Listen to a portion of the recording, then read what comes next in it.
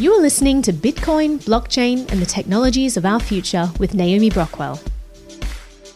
Facebook is mining us. Obviously, all of our content has value.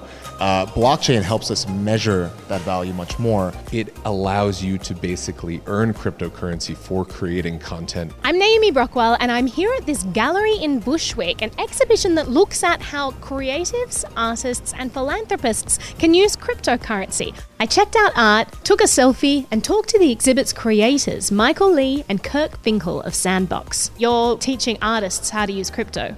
It's a bit more educational, and it's very much a community because so much of it is very hard to visualize, conceptualize, and understand the real world impact of this. Since the internet revolution, artists have been able to make a living on their work like never before. On YouTube, for example, a lot of people know who Philip DeFranco is and PewDiePie is. PewDiePie is the one with the most amount of followers. Oh, my name. It's PewDiePie. Without PewDiePie, YouTube would not be YouTube today. But YouTube and Facebook are privately owned companies with their own terms of service. If creators don't obey them, they don't get paid. You do a full-time job and just one day, for no reason whatsoever, you're not getting paid that day. If you watch, let's say, Philip DeFranco's show, he curses. It's not in a malicious way, it's just he talks like a normal person. We all curse. Sup, you beautiful bastard. But as a result, you see no YouTube commercials allowed on his platform. Just because they break that one rule, all of a sudden, their YouTube career is being slashed. Michael and Kirk say that blockchain tech takes the middleman out,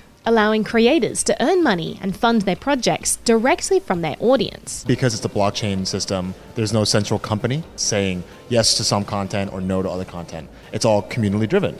Now that we have decentralized networks rather than a centralized company like YouTube or Facebook, we can start to decentralize that value as well. And so everyday users who help create the value of YouTube can also get rewarded. Just liking posts on Facebook generates value. Facebook is mining us. And that's, I think, what people are starting to realize. Oh, they sold my data for how much money? That all those likes? Where's my cut? Where do I get that? So that's where I think these decentralized rewards networks are really starting to kind of take root. Everyone who has a Facebook account is working for Facebook. We all use Facebook, we all use Twitter, but we don't know how much money exactly one post on Facebook or one tweet is making that company. But we're starting to understand more and more that obviously all of our content has value.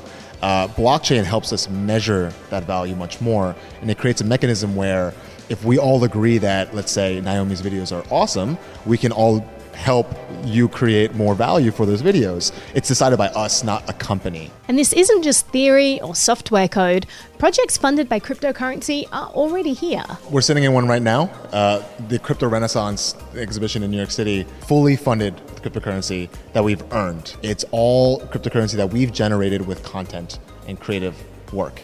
It showcases the cryptocurrency tools that each artist and designer used in developing that project. Here at the exhibit, even a selfie can earn money. This is our blockchain selfie station.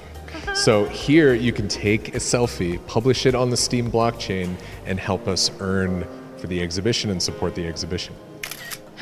There it is. We can title it. Beautiful. Awesome. Michael and Kirk raised almost $10,000 through peer-to-peer platforms like Steemit. When you post content, that content has value.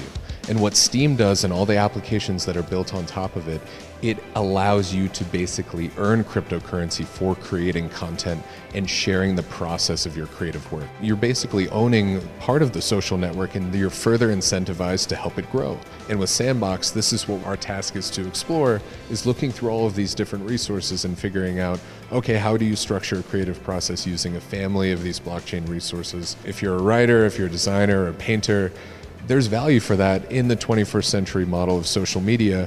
And now finally, we're trying to find a way of really literally valuing that with cryptocurrencies and going beyond just straight up content to valuing that content directly.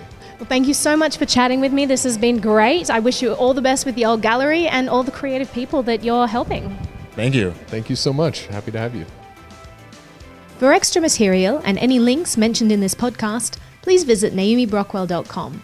If you'd like to watch the video version, please visit Naomi Brockwell TV on YouTube, BitChute, or DTube. Thanks so much for listening to this episode of Bitcoin, Blockchain, and the Technologies of Our Future.